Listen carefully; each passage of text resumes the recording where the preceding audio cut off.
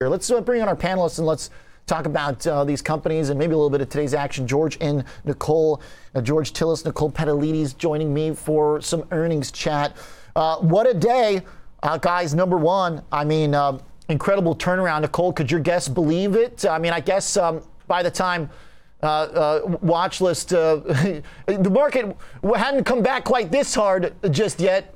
Any of your guests expect what was going on here today?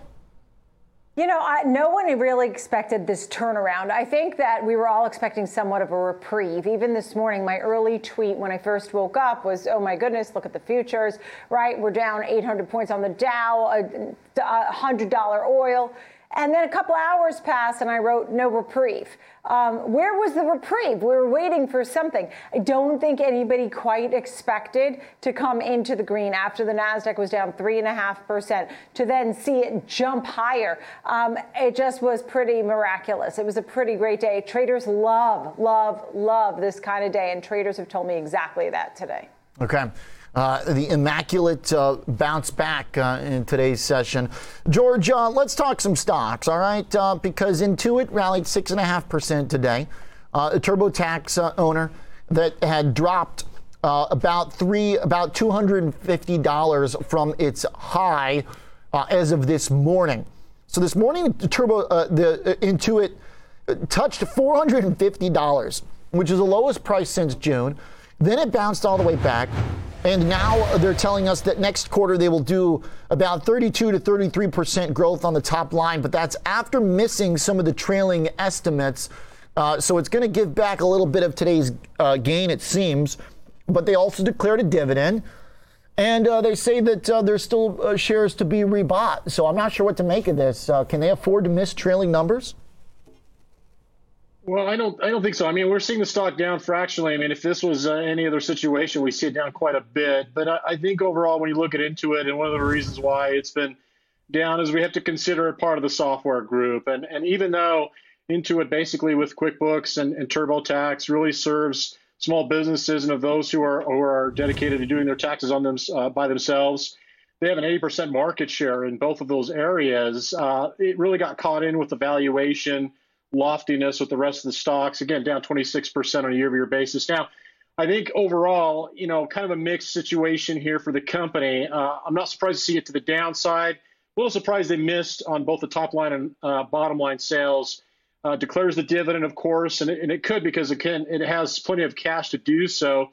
But I think the challenge is even though, as you mentioned, $450, I just want to look to see what's going on from a multiple standpoint, and it's still trading around 65 times trailing earnings, which is still quite high. They earned last year or the last 4 quarters about $7.50. So relative to a $490 stock price, that's still considerably, I would say, lofty in this environment. So we're still seeing some multiple compression into it, despite its solid business model and the fact that they're actually moving pretty aggressively to other services for small businesses like payroll processing. They also have Credit Karma, as well as small business financing is another area that Intuit is moving into.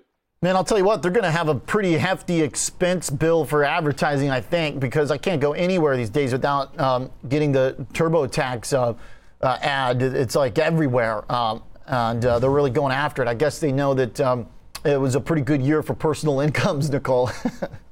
Yeah, and they had a Super Bowl commercial too, I think, because as I was researching, here's the list of the Super Bowl commercials, which then took me away from my research. Oh, I had no idea. But it's pretty interesting. But here's the thing about Intuit is that on the 14th of February, they already warned us that they were going to be light, right? They were lowering their numbers. They did not give us a refresh of the full year, so I think that was key for today. And what we did learn on the full year guidance was that earnings per share was going to come in a little light. The sales and revenue, that looks like it's still in the range. The lower end of the range is a little light, but has a possibility to come in what the old numbers were. But earnings per share looked a little light. I think also, so refreshing the full year was key. You do have an overweight from Barclays on this one. but they did note that it's a late start for people doing their taxes, right? You were talking about QuickBooks and TurboTax, and they're saying that it's been a slow start. And so with that, that's why they're pulling their numbers back. But small biz and Credit Karma were supposed to be the parts with the record revenue. I like that point that revenue here has been climbing and is at highs. It's going to be because of those other businesses outside of just the tax product every year, the diversification of their offerings now, and some of the big kind of institutional targets that they've made, right, George? Doesn't Intuit now sell to big companies and stuff? It's not just Joe and Jane Schmo doing their taxes like me. No, not at all. I think this is an interesting company. I mean, they're really aggressively expanding into things like payroll processing, payment solutions, and maybe that's why they got dragged in their stock price. But, right, with all the payment stocks selling off. Exactly. So you can't discount that. I mean, they've done that they're expanding their business into those other areas, but it just happened to be perhaps timing and market conditions. But overall, I think Intuit, when you look at the solidification it has for small businesses and the DIY, if you will, taxes for individuals as well as small businesses, they've got the largest market share. And this is the season for taxes. Generally, the stock does well around this season, but like I said, it just happens to be that right now it just got caught up with the rest of the software technology firms. Okay, all right. Let's talk some crypto here. Coinbase reports a revenue of $2.5 billion, EPS of $3.32. The sales is a pretty healthy beat relative to the expectations. This is a 4% rally today that happened as Bitcoin made a really sharp move higher to almost $40,000. We saw Coinbase get a lift. In the aftermarket, a little bit of volatility here. No clear direction just yet, basically even. But another stock that today made a new 52-week low before the big turnaround.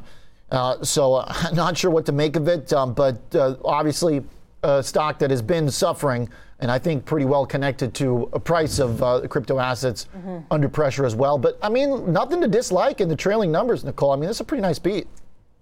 Yeah, it looks like a nice beat, particularly for the sales here coming in. And that's worth noting. You did have a price target cut over at JP Morgan, new price target of 345 from 447, which is still upside potential from where it is at 179. But I think some of the other takeaways that are really important here is the take rate is something that had been falling, right? And this is the profit that Coinbase makes. That had been falling, and the analysts are waiting for now because they think that's stabilizing, and I think that's a key factor. Another thing that caught my attention was short interest has been on the rise for this one. It was up over 30% since the last report, now making up 3.2% of all the regular shares. And when I see short interest on the rise, don't necessarily love that, right? You start to say, why are they betting against it? And so obviously that is a way to trade. It's fair, it's real. But when you start to see it on the rise, particularly 33%, it certainly catches your attention. As far as what they've been seeing with users, I thought the user base has been growing, and that's a good thing as well. The monthly user base, 9.7 million on the last check. And I saw that overall, that's some good news, that at least it's going in the right direction. Okay. All right. So Coinbase providing a little bit of maybe ammo for the bulls to feel comfortable dipping in. I mean, it's tough to know if the trailing numbers will be enough. It seems like for this stock, it's just good luck figuring out what crypto does, what Bitcoin does.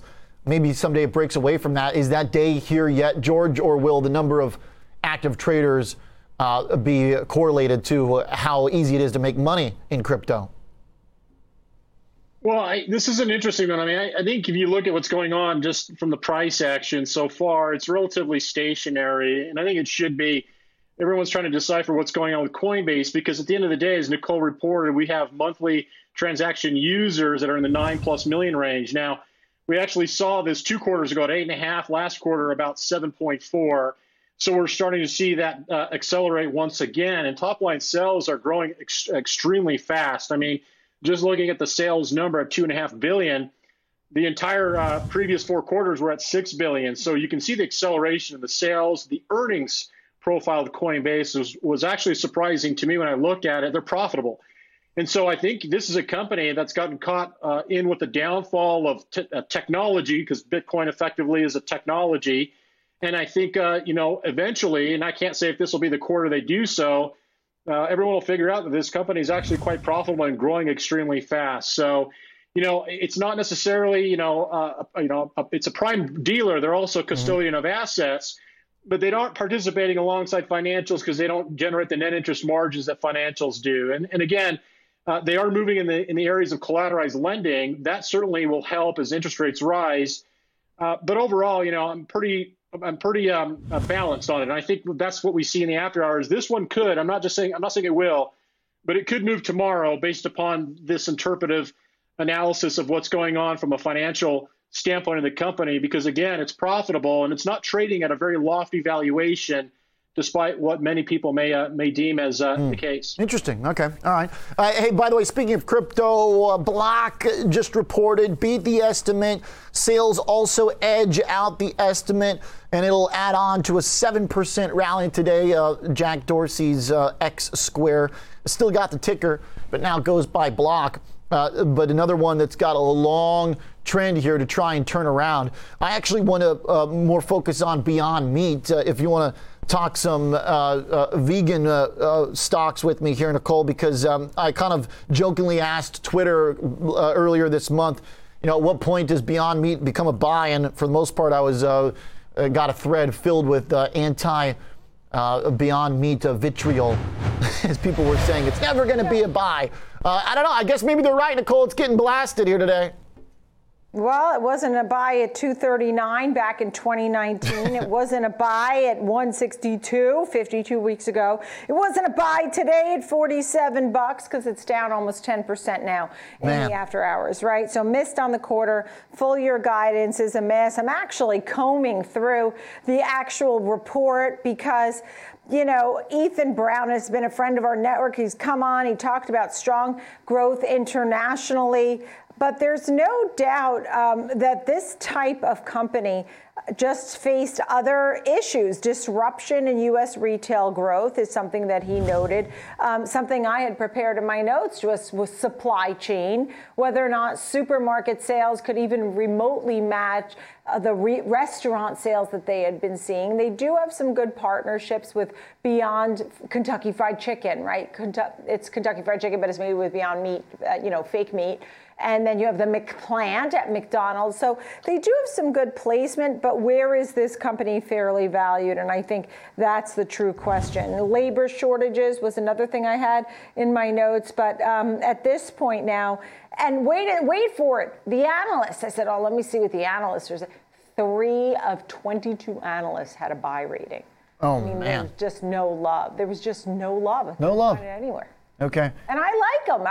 If you gave me a Beyond Meat burger, I think it tastes great. Their video, their promo video here gets me every time, except for when they put the fake cheese on. That looks just too fake. But it's close. People did comment when I was trying to come to the stock's defense a little bit and kind of get the conversation going, George. But a couple people asked, well, do you eat the product?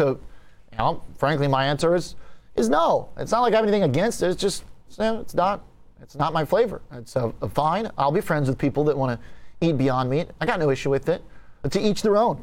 But it does, I think, also ring true in that, do you remember how much like Beyond Meat there was on the shelves during the pandemic? That also stands out to me too, where maybe they've over-distributed for the consumption capacity at this point.